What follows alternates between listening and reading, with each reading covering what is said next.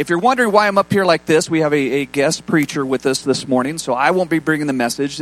We have Pastor Steve Kern, and Pastor Steve is the lead pastor of an organization called Good News in Action. He went down to, I'm sure he's going to tell some of his story, but went down to El Salvador in the mid-'80s, and from there they have birthed church after church after church. I used to know the number, but it constantly changing, so I don't know what that number is, but it is very impressive what's going on in Central America and has been going on for the past 30 years.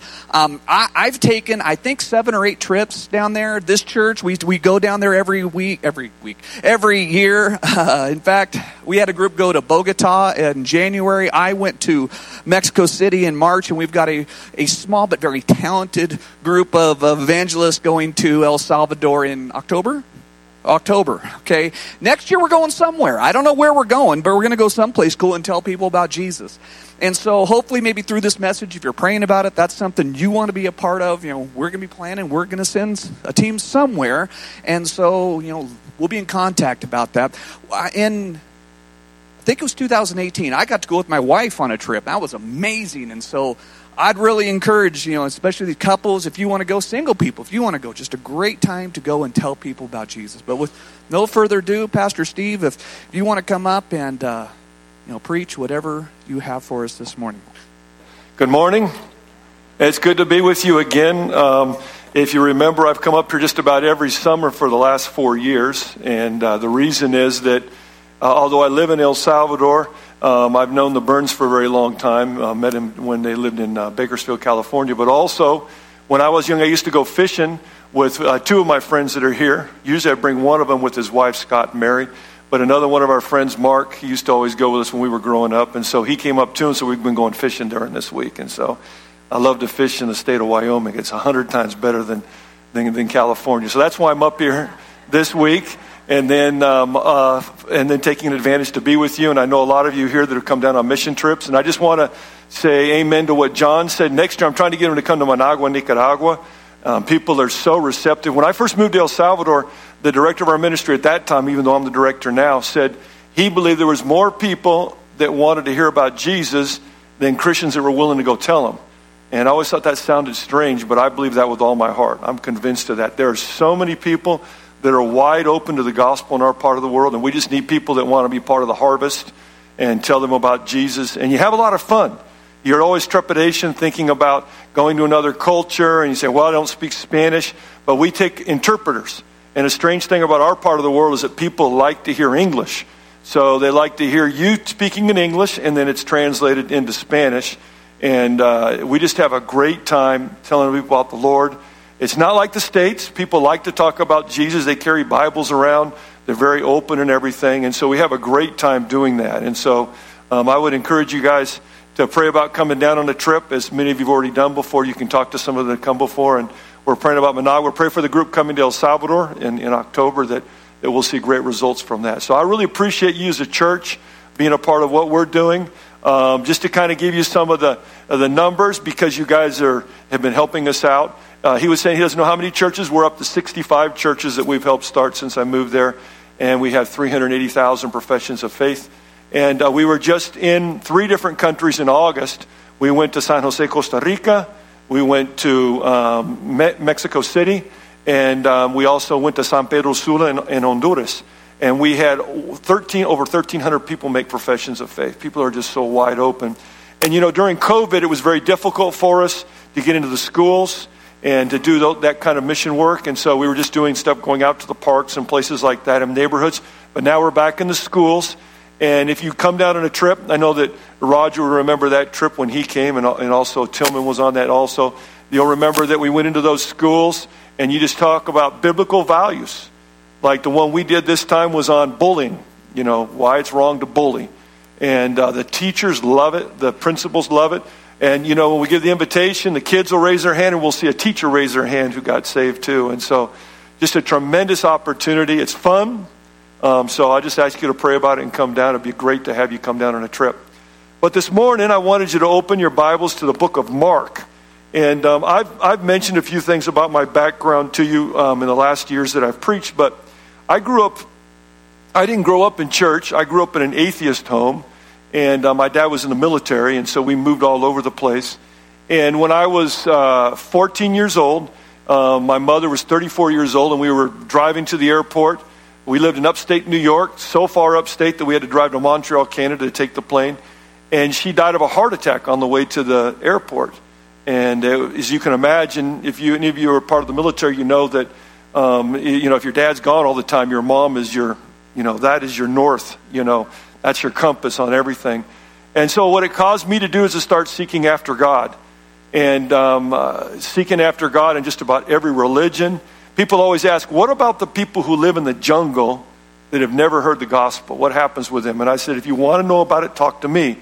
Because when I was 14 years old, I had no idea who God was, Jesus, Noah, Adam, Eve, nothing, zero. I had no idea. But when my mother died, I started seeking after God. And I didn't call it God because I didn't know there was a God.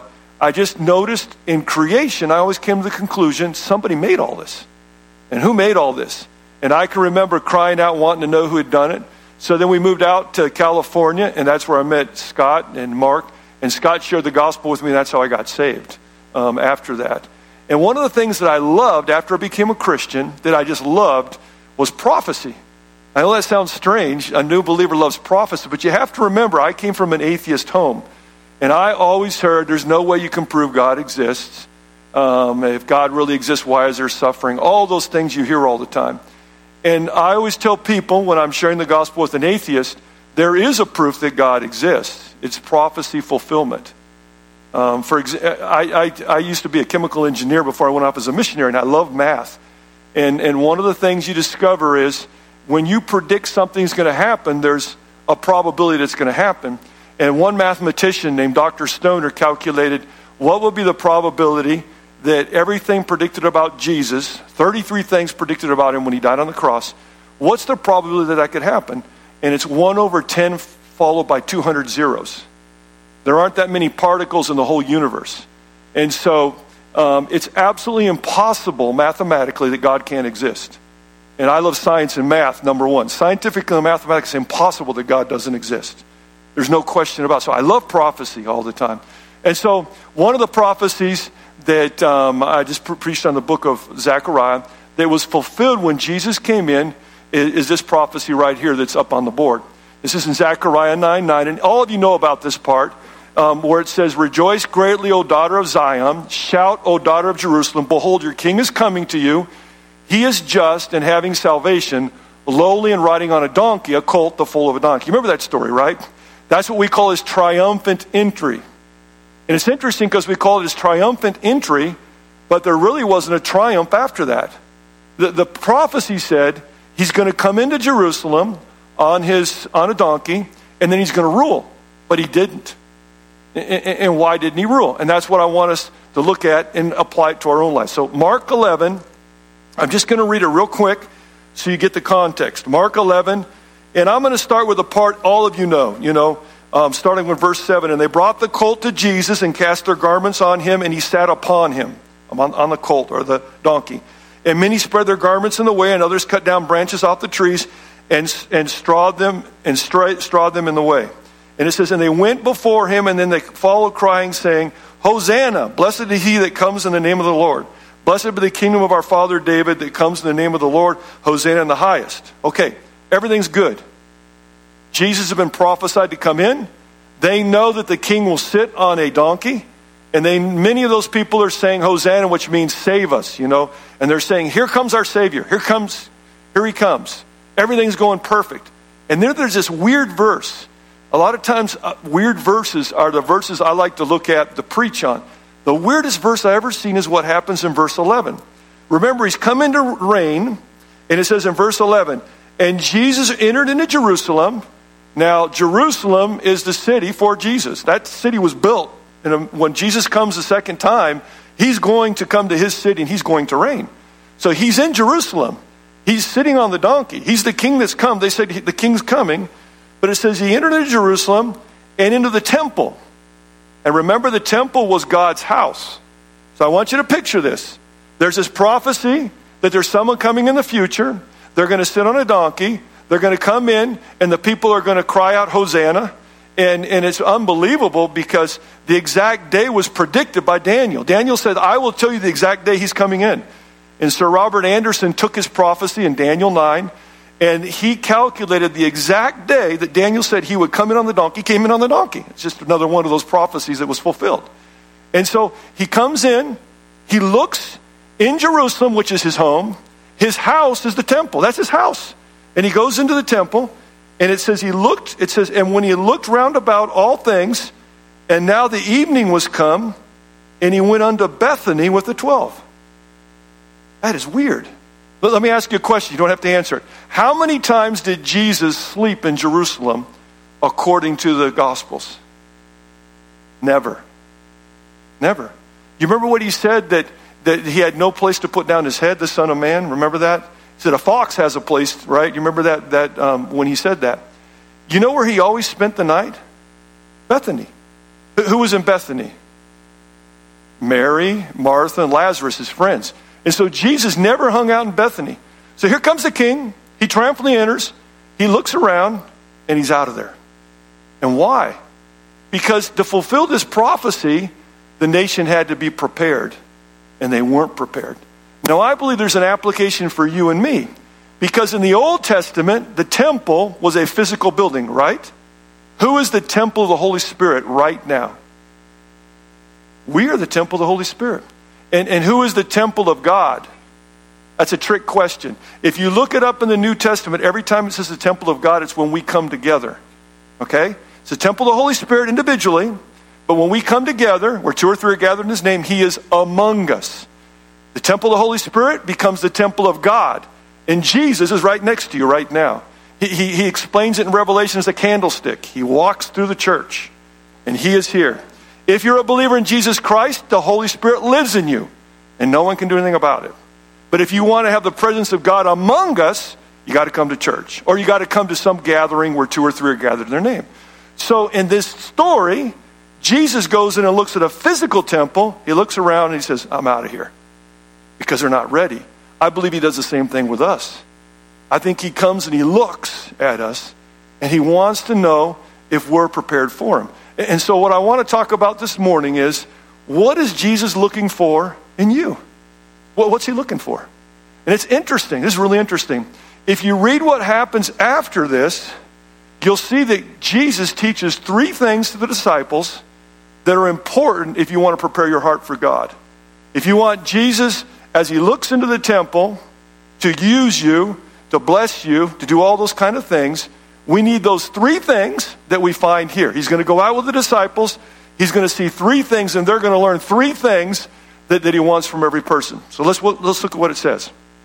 Okay, continuing on, verse 12. And on the morning when they were come from Bethany, he was hungry. So now we got to remember what's going on here. His ministry's in Jerusalem, but he never sleeps in Jerusalem. He sleeps in Bethany. So he goes to Bethany, which is a few miles away, and then he comes back in the morning to Jerusalem. So it says, when the morning came, he comes from Bethany, and he was hungry. And seeing a fig tree afar off having leaves, he came, if haply he might find anything thereon. And when he came to it, he found nothing but leaves, for the time of figs was not yet. And Jesus answered and said unto it, No man eat fruit of thee hereafter forever. And his disciples heard it. The first thing that God looks for us in every one of us, if you're a believer in Jesus, this is the number one thing he wants. Well, it's what he said to Adam and Eve when he created them. What was the first thing he said? Be fruitful. And then when they all messed up and he sent the flood and he starts all over again with Noah and his family, what's the first thing he says to Noah and his family? Be fruitful. If there's one thing you can find from Genesis to Revelation, is the one thing God wants in your life is fruit. He wants fruit in your life. It's kind of like if you have fruit trees. Scott and Mary have crab apple trees. And I remember when I was a kid, I used to love crab apples. Isn't that weird? But crab apples, I loved crab apples when I was a little kid. But when you have a tree and you plant a tree, it sure is frustrating when you put in all the fertilizer and you take care of the tree and there's no fruit. And it's the same way with God. God created you and he loves you and he gave you spiritual gifts for only one reason, to bear fruit. You might say, no, he saved me so I can go to heaven. Well, that's later on. Why are you still on the earth? It's to bear fruit. So that's the first thing I see here. What is Jesus looking for in you? Fruit for God. That's the main thing. You've seen this before. John 15:16, Jesus said, "You did not choose me, but I chose you and appointed you that you should go and bear fruit, and that your fruit should remain, and that whatever you ask the Father in my name, he may give you." You ever been walking along? It happened to me the other day when I was fishing, and you feel something in your foot, and you're not sure what it is. And you're walking along, and it's like, man, there's something bugging me. And then you realize, wait a second, I think I got a rock in my shoe. And so you take your shoe off and you pour out the rock and you put it on. I've seen that with a lot of my Christian friends. There's something bothering them in their life. They know Jesus. They've received Christ. They know they're going to heaven, but something's not right in their life. The job doesn't go well. The family doesn't go well. And I believe that thing is they're not bearing fruit. We exist to bear fruit. That's our whole purpose. You can look throughout the whole Bible, and when something doesn't bear fruit, Jesus isn't too happy about it. Now, he goes to Bethany. Why does he go to Bethany? I believe the reason he went to Bethany is because there was people there that worshiped him and loved him. In Jerusalem, he found death. In Bethany, he found resurrection. You remember where Lazarus was resurrected? Bethany. In Jerusalem, they were serving themselves. In Bethany, they were serving Jesus. In Jerusalem, they wanted to kill him. In Bethany, they wanted to worship him. And so he goes to that place. And I don't know why he's hungry. It says he comes back and he's hungry. Because I suspect, remember Martha and Mary? Martha's a servant, right? I suspect she prepared breakfast for him. But for some reason, as he's walking along, he sees a fig tree. Now, Bethany means house of dates or figs. So it kind of makes sense. There's a bunch of fig trees. And he says, I'm hungry and I want something from there. So let's look at what God's design for fruit is. Why is this just an important thing? What is the purpose of fruit? It's to satisfy us when we're hungry. Jesus is hungry. He sees a fruit tree. The purpose is that fruit tree. Give me fruit, and then I'm satisfied, right? It's the same way with us. Just like physical fruit satisfies the person who eats it, spiritual fruit satisfies God.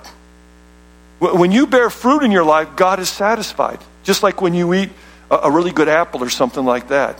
And in the Bible, there's two kinds of fruit. In the Bible, there's the fruit of winning a person to Christ, and then there's the fruit of the Holy Spirit. So if you're involved in teaching, discipleship, anything like that, you're bearing the fruit of the Holy Spirit.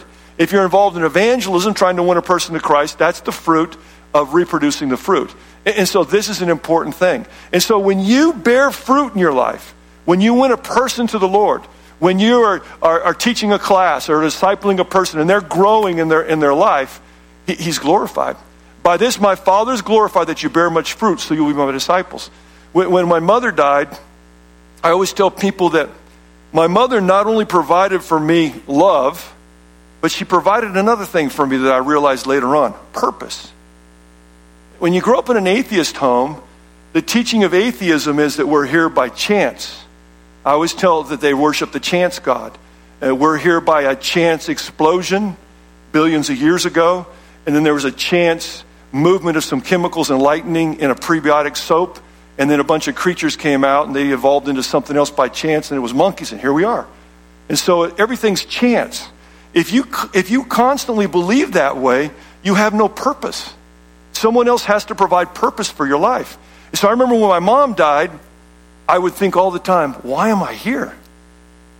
I didn't care. I wouldn't have cared if a truck hit me and killed me because I had no purpose. What am I doing here? And I remember that when I heard the gospel clearly and asked Christ to save me, I asked that question afterwards, why am I here? And the passage that changed my life was 1 Corinthians 6:20. You have been bought with a price, therefore glorify God in your body and your spirit, which are his. And I've always thought about that. I was at a funeral a couple of years ago with my two friends here, someone who grew up with us in high school. And when I gave up my engineering job and went to El Salvador, a lot of my friends thought I was literally crazy. I was out of my mind. Go to a country in the middle of a civil war. You're the first one to graduate in your family, or chemical engineer. And so I got to see some of those friends. And some of those friends in that funeral.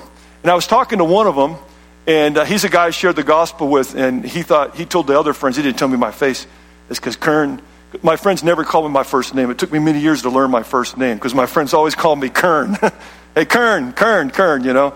And so he says, Kern, this guy had shared the gospel with, he told everyone, Kern is crazy, you know. And so I saw him at this funeral, and his last name was Bortolato. I says, Bortolato. And how you doing and everything? Yeah. He says, you still in El Salvador? I says, yeah. He says, when are you coming back? Like, when are you getting over this crazy phase in your life, When are you going to get your head together? Because he did something with his life. When I went to study chemical engineering, he studied electrical engineering. He went to the Silicon Valley and became a millionaire and retired young. So in the world's eyes, this guy's great. Steve, he's a loser, He gives it all up to go to El Salvador. And he says, when are you coming back? And I looked at him and I says, Bob, I can't get the picture of Jesus out of my mind. I can't get the vision that Jesus would die for a worthless piece of garbage like me. And the Bible says you were bought with a price. You were bought with a price. When Jesus shed his blood on the cross, every drop that came down, every time he was whipped, he was looking at you. And he paid the price. And it says, therefore, glorify God and your body and your spirit, which are his. And I can't think of anything that's the least I could do. If I never want to glorify God, I'm going to heaven. You're going to heaven. Don't worry about it. Live the American dream. Don't do anything for God. That's cool. But I just don't think it's right. I really don't. I don't think it's right when somebody paid for me. And the only way you glorify God is what it says here. By this my Father is glorified, that you bear much fruit. So Jesus is walking along with Jewish disciples. He sees a fig tree. Why does he pick on the fig tree? Because the fig tree to the Jewish people represented the nation of Israel. And I won't look at all the verses. I'll just prove it to you with one here. I found Israel like grapes in the wilderness, and I saw your fathers as the first fruits on the fig tree in its first season. But they went to Baal Peor, which was a god, and separated themselves to that shame. They became an abomination like the thing that they loved.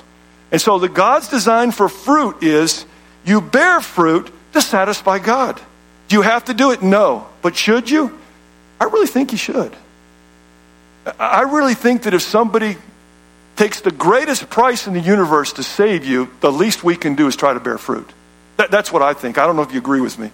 Don't worry, you're going to heaven anyway if you're saved, right? But I think it's the right thing to do. And so that's the design for fruit, to satisfy God. But notice the disappointment when there is no fruit bearing. It says in verse 13, and seeing a fig tree afar off having leaves, he came, if haply he might find anything thereon. And when he came to it, he found nothing but leaves, for the time of the figs was not yet. There's nothing more disappointing than having a fruit tree and there's no fruit. Wait a second, there is something more disappointing. A Christian who never bears fruit. Just don't bear fruit. Don't have time. We just don't have time. Good thing Jesus had time. Man, if he hadn't had time, we'd be in big trouble. And so the problem with Israel is, and the reason Jesus did not set up his kingdom, is they weren't bearing fruit. That was the whole problem. It says in Hosea 10:1, Israel empties his vine, he brings forth fruit for himself. According to the multitude of his fruit, he has increased the altars. According to the bounty of his land, they had embellished his sacred pillars. Everybody bears fruit. We all worry about fruit. That's why we go to work, to bear fruit. We do everything to bear fruit. You look at someone's possessions, that's his fruit or her fruit.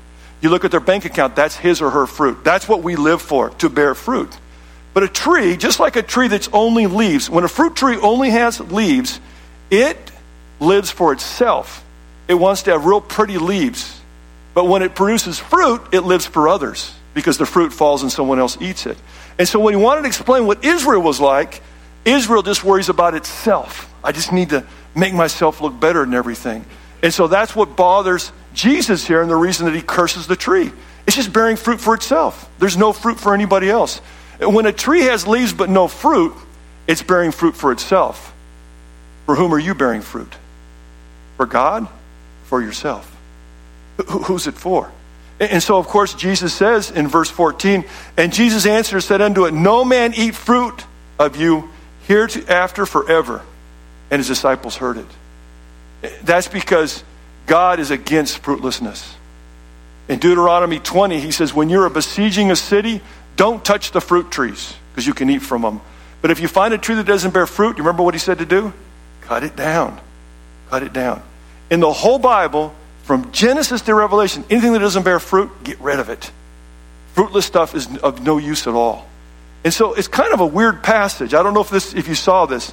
Isn't it weird that it says, when he came to it, he found nothing but leaves, for the time of figs was not yet.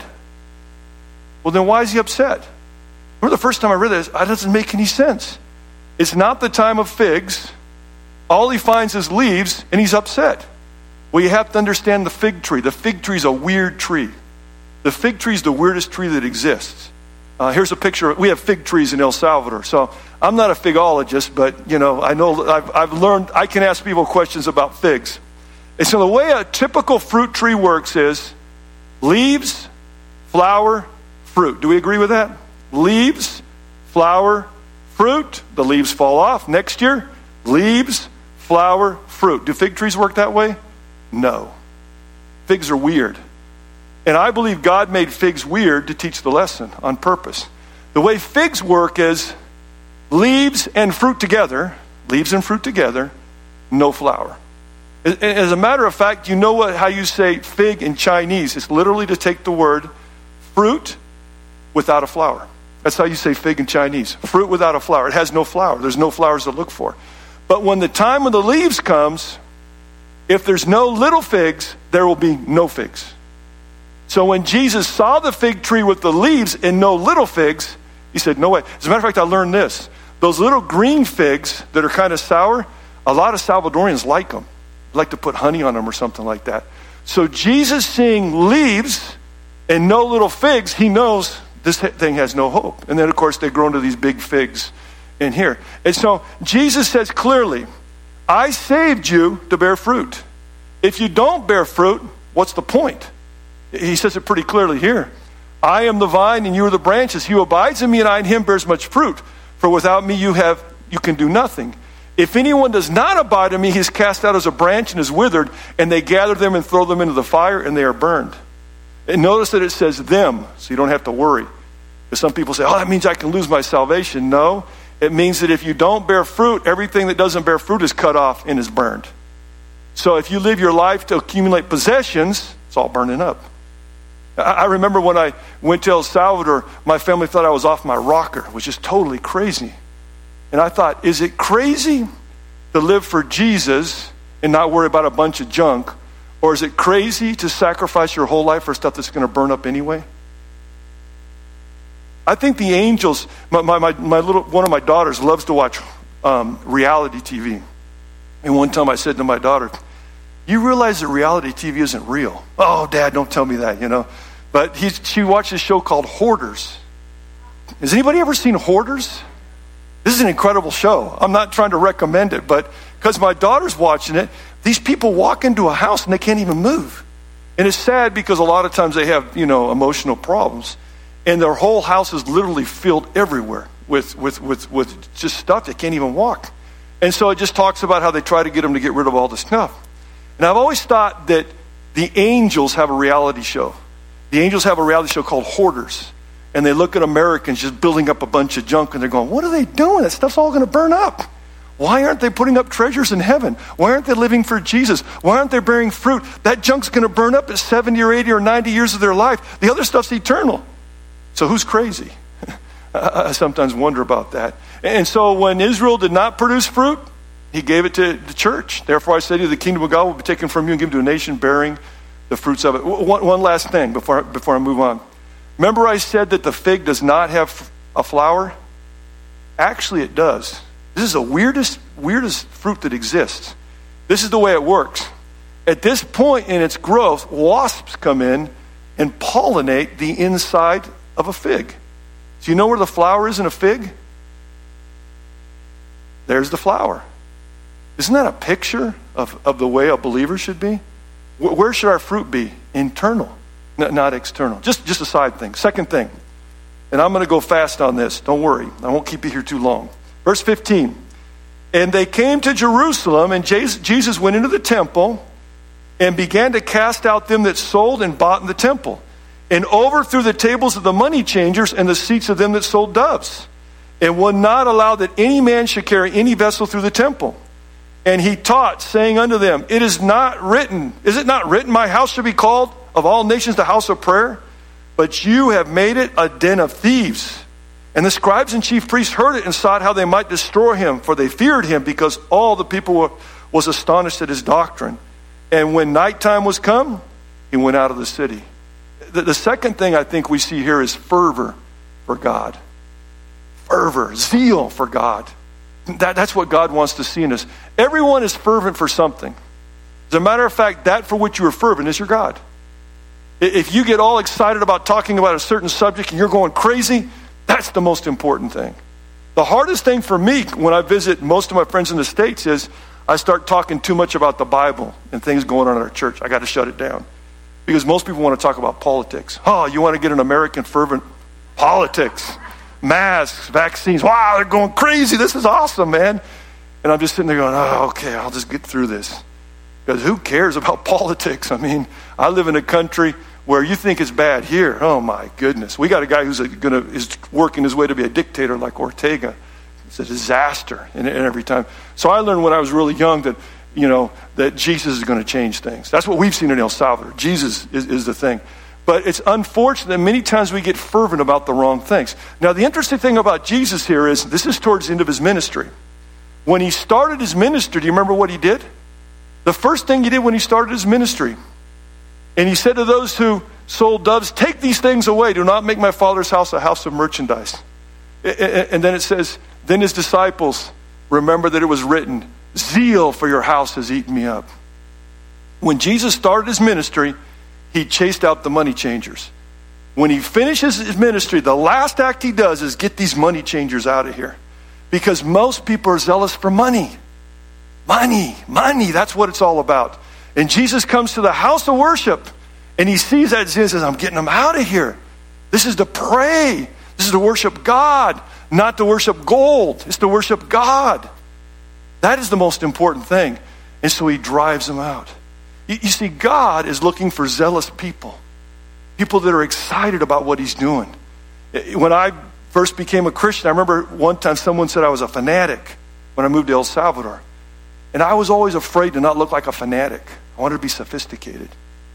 And then I realized everyone's fanatical about something. What do you call the people that follow the Denver Broncos that paint their face and sit in the stands when it's 20 below zero? What are they called? Fans. Well, where does fan come from? They're fanatics. And so are you a fan of Jesus or a fan of something else? I mean, come on. And so Jesus wants people that are zealous. Let me go quickly through this. Who gave himself for us that he might redeem us from every lawless deed and purify for himself his own special people, zealous for good works. As a matter of fact, I will propose the following. God does not like people that are not zealous. It actually makes him sick. It's what it says in Revelation 3. I know your works, that you are neither cold nor hot. I could wish you were cold or hot. So then because you are lukewarm and neither cold nor hot, I will vomit you out of my mouth. I've always thought about that. When I was a little kid, back in the old days, I'm sure young people get tired of hearing this, but when we were kids, they'd open up the door on Saturday morning and see you later. You're just gone. That might happen here in this area because that's a very safe area here, but I remember, you can't do that anymore, especially in El Salvador, but we would just go out all day, and my mom would always say, be back at 5 o'clock. That's it. Be back at 5. If you're back at 5, that's it. That's dinner. Well, a lot of times I didn't show up on time because we had something important like a great baseball game going or something like that. And so I'd show up. You know what my mom would do? She would serve everyone at 5 hot food. And if I didn't show up, she'd just let it sit there. And I remember my mom used to make something I don't see anymore called succotash. And succotash has a vegetable in it that I think they've outlawed. I don't see anybody eating it anymore. Have you ever seen a lima bean? Lima beans? Does anyone still eat lima beans? Because I think they're outlawed. That's the worst, most useless thing I've ever had is a lima bean. But you know what's worse than a lima bean when it's hot? When it's lukewarm. And so the salad, when it has dressing in it, becomes rubbery. And so I started becoming punctual because we don't like lukewarm things. You don't like coffee that was made in the morning and is lukewarm, right? You don't like milk that sat on the refrigerator for a long time. Another thing my mom would do is sometimes when we would go out in the morning and come back for breakfast, if it was one of those days. And have you ever had soggy cornflakes? Let me reinterpret what God says in Revelation 3. I'd rather you were zealous for cold or hot, but not soggy cornflakes. We don't need more soggy cornflake Christians. Someone asked me, what's the biggest thing that you've seen change in the States since you lived here 37 years ago? Fear. Fear. Americans used to be very entrepreneurial, pioneers. They didn't fear, but they're afraid of everything. Maybe not you guys, but I'm talking in general terms. And you see, fear is what the devil uses to manipulate you. You know what the opposite of faith is? Fear. And so many people are just, you can't be too fanatical. You can't be too crazy. I don't want to do too much. And Jesus says the zeal of his house is eating him up. Where did his zeal come from? His house, the temple, God's place. This is his temple. And he had zeal for it. He was excited about it. We've got to reach more people for the gospel. We've got to teach people. They've got to change their lives because God's glorified. When you win a person to Christ and they grow, he's glorified. He's satisfied. And Jesus gets all fired up because you have zeal for the right thing. But I'm zealous for other stuff. It's going to burn up. That's kind of silly. It's kind of ridiculous. And you know what he says right after? He says, I don't want you to be lukewarm. He says, as many as I love, I rebuke and chasten, therefore be zealous. It's a commandment to be zealous for Jesus. So being a fanatic is a commandment. You don't have to do it. Like I said again, you're going to heaven, don't worry, live the American dream. Just kind of be all soggy cornflakes. And I'm not going to get fanatical, man. I go to church on Sunday, but the other days I got to do other stuff. It's okay. You're not going to get lost, don't worry. I don't think it's right. I just don't think it's right. I think about Jesus, how he was fanatical for me. He was zealous for me. Did you get that? He goes into the temple and he's zealous for the temple. He's worried about his people. He loves you. He was so zealous he gave up the glory of heaven. He was so zealous as they were whipping. You know what it says in Hebrews? It says because of the joy that was placed before him, he suffered the shame of the cross. We always focus on the pain. He suffered the shame. You know why they put people on a cross? They wanted to embarrass them. Almost everyone was crucified nude, no clothes on. They were usually placed about 1.5 feet above the ground so the animals could lick them and could bite them. That's why it says in Psalm 22, I'm surrounded by dogs. And they would sit there and they tried to shame them. They didn't just want to kill you. They wanted to shame you. It was a slow death. And Jesus suffered the shame of the cross because of the joy of seeing his people saved. And that's why he's so zealous for us and he loves us so much. And one more thing before we finish up. It says here in verse 17, another prophecy fulfillment. And he taught, saying unto them, is it not written, my house shall be called of all nations the house of prayer, but you have made it a den of thieves. Isaiah 56:7 is what he was quoting. For even them I will bring to my holy mountain and make them joyful in my house of prayer. Their burnt offerings and their sacrifices will be accepted on my altar. For my house shall be called a house of prayer for, not just for the Jewish people. You know that nations, the identical word is Gentiles. Gentiles, nations are interchangeable. And you know what he's saying? Israel, you exist for others. So you can understand what Jesus was doing. I want to show a picture to you because I think this will clear things up for you. Okay, so here's the holiest place, then the holy place, and we all know only the high priest can enter here, only the priest can enter here. Then you have a place for the women, the women's court. Do you see that? Then a place where the priest hung out as they did their sacrifices. But do you see this right here? This is the place of the nations. So here's how the temple worked. You did all your stuff that only Jewish people could come into, but you wanted Gentiles to come and watch. And you know where they were selling stuff? Here. We don't care about evangelism. We care about this. And so what they did is they would sell everything there. Now, selling animals was not a sin. You had to do it. You'd come from very far away and you couldn't bring your animals. So it wasn't USDA approved beef. It was approved by the Levites. And they said, this lamb is approved. You can sacrifice it. And so you had to buy that. That's legit. But what they did is some people didn't want to stand in line outside. They would come in here. And I had read that usually a dove cost a half day's pay. If you bought it in here, it was 45 days paid. And so they turned the place of worship into a money-making factory. When I became a Christian, I started watching Christian TV and those lunatics that are on there that want money from people. And I was so upset. I said, that's why my family doesn't want to get saved. Because a lot of people see the church as a money-making factory. And so you know the reason that many people don't get saved? Because every day they observe the temple, you. And they see us more excited about money. And they say, I don't want to have any part of that. When we are fervent for money instead of God, those that do not know Christ are stopped from accessing and worshiping God. You know, it blows me away about this story. He's going into Jerusalem and he's going to go back to Bethany again. One of the times he went to Bethany, he went to the house of Simon the leper. I know all of you remember this story.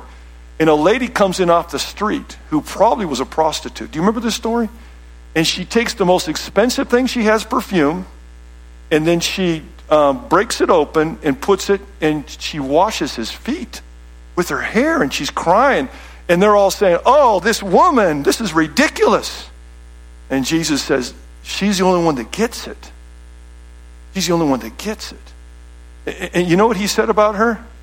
Assuredly, I say to you, wherever this gospel is preached in the whole world, what this woman has done will also be told as a memorial to her. It's because Jesus will always leave religious people who are fervent for money to be with those who are fervent for him and worship him. Now you might be saying, man, this is hard. This is hard stuff, you know, to bear fruit, to be fervent. I got so much stuff going on in my life. And I always tell people, it's not hard, it's impossible. You can't do it, but God can do it. And that's why we finished with the last thing. I mean, you're going to say, duh. Everyone's guessing right now with F, you know. So verse 18 says, and the scribes and chief priests heard it and sought how they might destroy him, for they feared him because all the people was astonished at his doctrine. Let me just say a little parenthesis. The power of Jesus was the Bible. Don't ever forget that. When the devil came at him, he says it is written. And the reason they wanted to kill him is because he preached the word. The Bible is powerful. Learn the Bible, memorize the Bible. The devil runs from that. And they were worried because he preached doctrine. He preached the Bible. That was what he was so worried about. And then it says in verse 19, and when evening was come, he went out of the city. Oops, I'm reading the wrong place. You know, that's right. He went out of the city. And in the morning as they passed by, they saw the fig tree dried up from the roots. And Peter called to remembrance, saying unto him, Master, behold, the fig tree which you cursed is withered away. Now listen to what Jesus says. And Jesus answered and said unto him, have faith in God. For verily I say unto you that whosoever shall say unto this mountain, be thou removed, and be thou cast into the sea, and shall not doubt in his heart, but shall believe in those things which he says shall come to pass, he shall have whatever he says. Well, therefore I say unto you, what things ever you desire, when you pray, believe that you receive them, and you shall have them. And when you stand praying, forgive, if you have aught against any that your Father also which is in heaven may forgive you for your trespasses. But if you do not forgive, neither will your Father which is in heaven forgive your trespasses. Okay, last thing, obviously, is faith. Faith is the key. So we saw the fig tree. This is before. This is after. This is a miracle. I mean, this is an incredible miracle. That's why they're just blown away at this point. So it's interesting because Jesus said, you cursed the fig tree. But Jesus never cursed the fig tree. It never says that. That's what he said. The fig tree cursed itself. Peter said that Jesus had cursed the fig tree, but the truth is that the tree cursed itself by not bearing fruit. Don't have time for it, but if you read Deuteronomy 28, it's a listing of blessings and curses. If you obey me, blessing, blessing. If you disobey me, curse, curse, curse. That fig tree, it was his own fault that it was cursed at that moment. Jesus came to save. He didn't come to curse. He came to save at this time. And so it's interesting that he says, have faith in God. Now just a couple of things I want to look at here. Why does he say have faith in God? A lot of people like to focus on, you know, I can move that mountain from here to there. Now they're looking at the Mount of Olives. Remember, they're walking between Bethany and Jerusalem. They're looking at the Mount of Olives. He says, if you say to that mountain, into the sea, it goes into the sea, if you have faith and if you believe. And so why is he saying that in the context of a tree being cursed?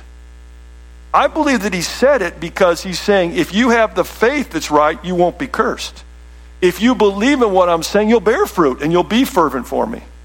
But the problem with the nation of Israel is they had not placed their faith in God at that moment. I like what someone said about faith. It has well been said that faith is not believing despite the evidence. That's superstition. But obeying despite the circumstances and consequences. The thing I heard all the time was, well, I believe in reason, you believe in faith. And that's always made me laugh, because if you're an atheist and you hate God, you have faith. Everything we do is by faith. Everything you do. You go to a doctor's office and you walk in there and you've never met this doctor and you see a bunch of diplomas on the wall. How do you know that that person studied there? How do you know they didn't make it up? By faith. Then the doctor comes out and examines you and says, you have this itis. They always put on itis so you want to pay them more money because no one knows what they're talking about. They don't say, you have a tummy ache, you have colitis, you have gastritis, or whatever it is and everything. I'm not picking on doctors if you're a doctor, I'm just joking. But they'll say this big thing that you have. How do you know they're telling the truth? Even if you're an atheist, by faith. Then they'll write out a prescription.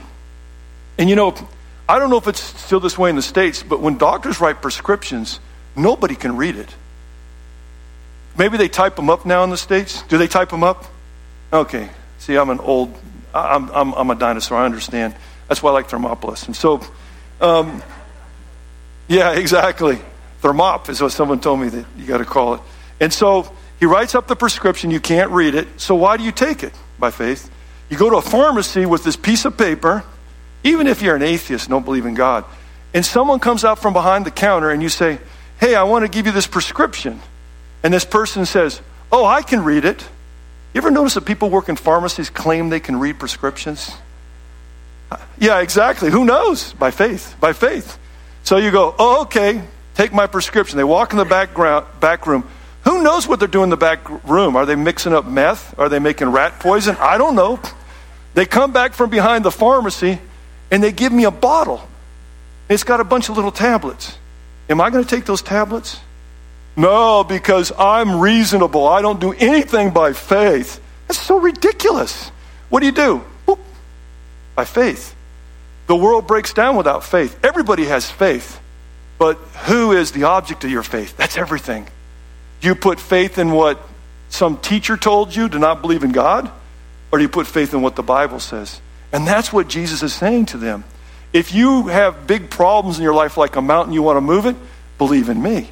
The key that God will do anything for you is you have to believe it. And some people say, well, you mean anything? Well, no, you're not going to believe in something that's impossible in the Bible. It has to be according to his will to believe in it. I want God to give me 10 Mercedes-Benz when I come out. Well, you don't really believe that because it's got to be according to his will. So it has to be something that you don't doubt and you believe because you're in the Word of God and you're aligned with God. And that's what it is. Faith is not the key to be able to curse fig trees, but the key to living so as not to be cursed. As I get older, and I'll finish up with this, two thoughts. As I get older, one of the things I always pray for is that I would grow in faith. And this is my challenge for you as you think about whatever. I'll use an example. You don't have to do this, but let's say make a mission trip. Because I know the first time I went, I was scared to death. I didn't know what they were going to do to me. And so I've asked God, give me opportunities for my faith to grow. Because Hebrews 11:6 says, without faith, it sure is difficult to please God. Does it say that? Everyone's going, you guys are smart. You guys know the Bible. But it's without faith, it is impossible to please God. And that became a big part of it. That's why when God called me, I gave up my job and moved to El Salvador. Because I wanted to prove to my family that God's real. By the way, my dad got saved before he died. That was the atheist. And I want to grow in faith. I really do. Dare to do big things for God. You don't have to make a mission trip. Dare to do big things because God is pleased when you do that. And he sees those things. When I stand before Jesus, I always think about the day you and I are going to stand before Jesus in the judgment seat of Christ. You already know this, but every person here is going to go to one of two judgments. Hopefully none of you are going to go to the great white throne. That's for lost people. And in the great white throne judgment in Revelation 20:11-15, he will judge your works to determine your suffering in hell. And you may have better works than others, but you'll still go to hell. It'll just be a little bit better. I don't know. It's going to be horrible. And so that's what it says in Revelation 20. If you're a believer, you go to the judgment seat of Christ. That's in 2 Corinthians 5:10, 1 Corinthians 3. It's in Revelation 4. And in the judgment seat of Christ, right after the rapture, every one of us will be there one day. And so that's why I say this to you for your own good. You're going to stand before Jesus.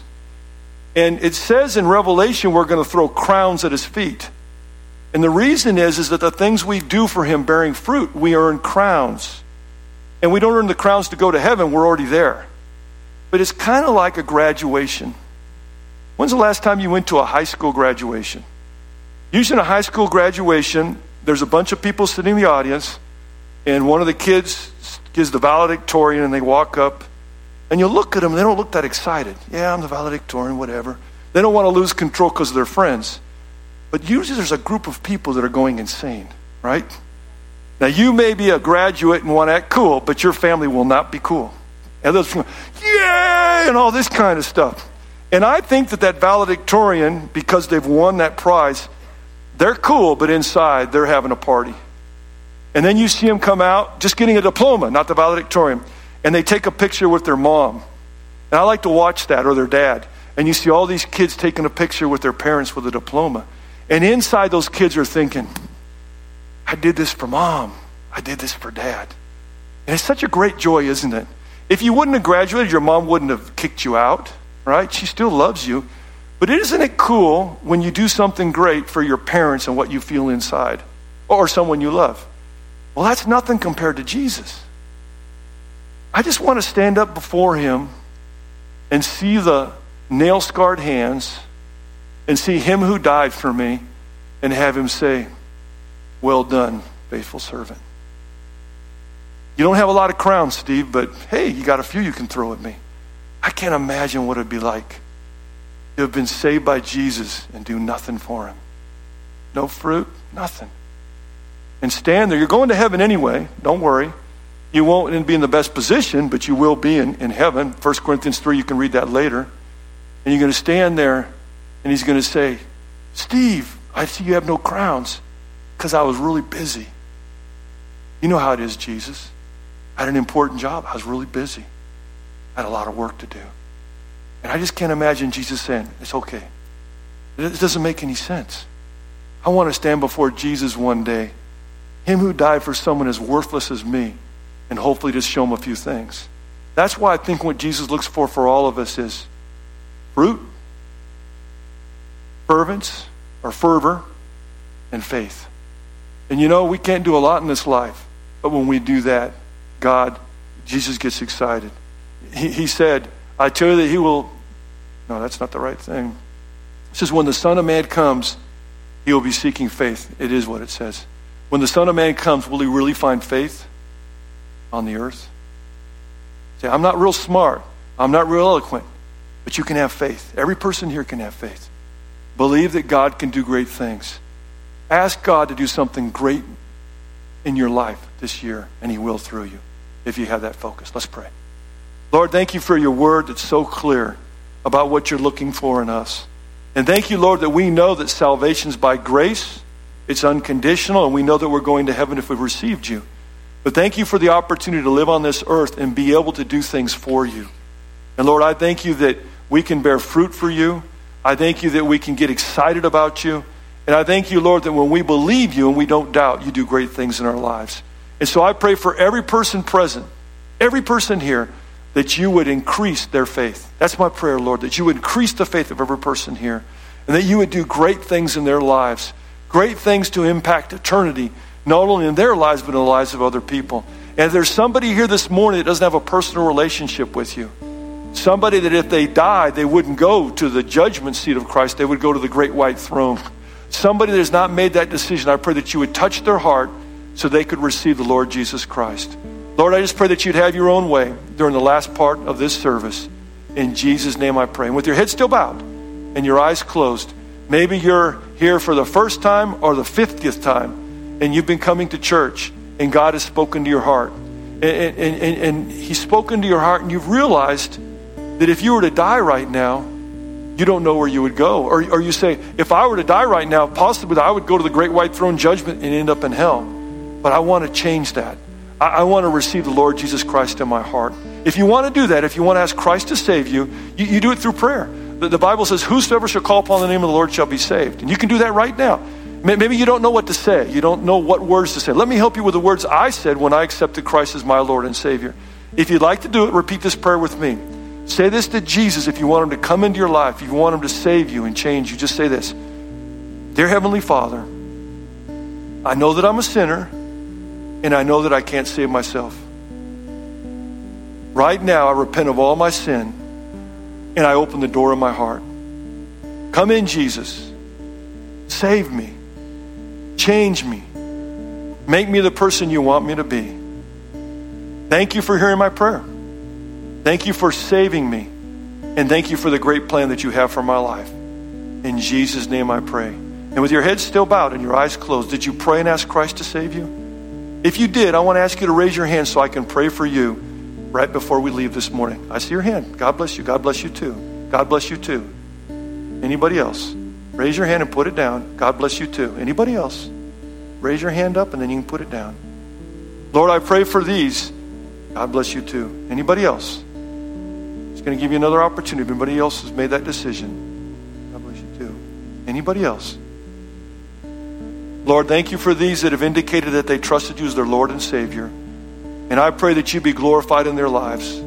Lord, help them to grow in their faith now that they've made that initial step of faith to accept Christ. Help them to grow in their relationship with you so they can bear fruit and they can be zealous and fervent for their life for you, Lord. And I pray one more time for everybody that's here that our faith would grow, that we would believe you for great things and that you would use us. In Jesus' name I pray. Amen.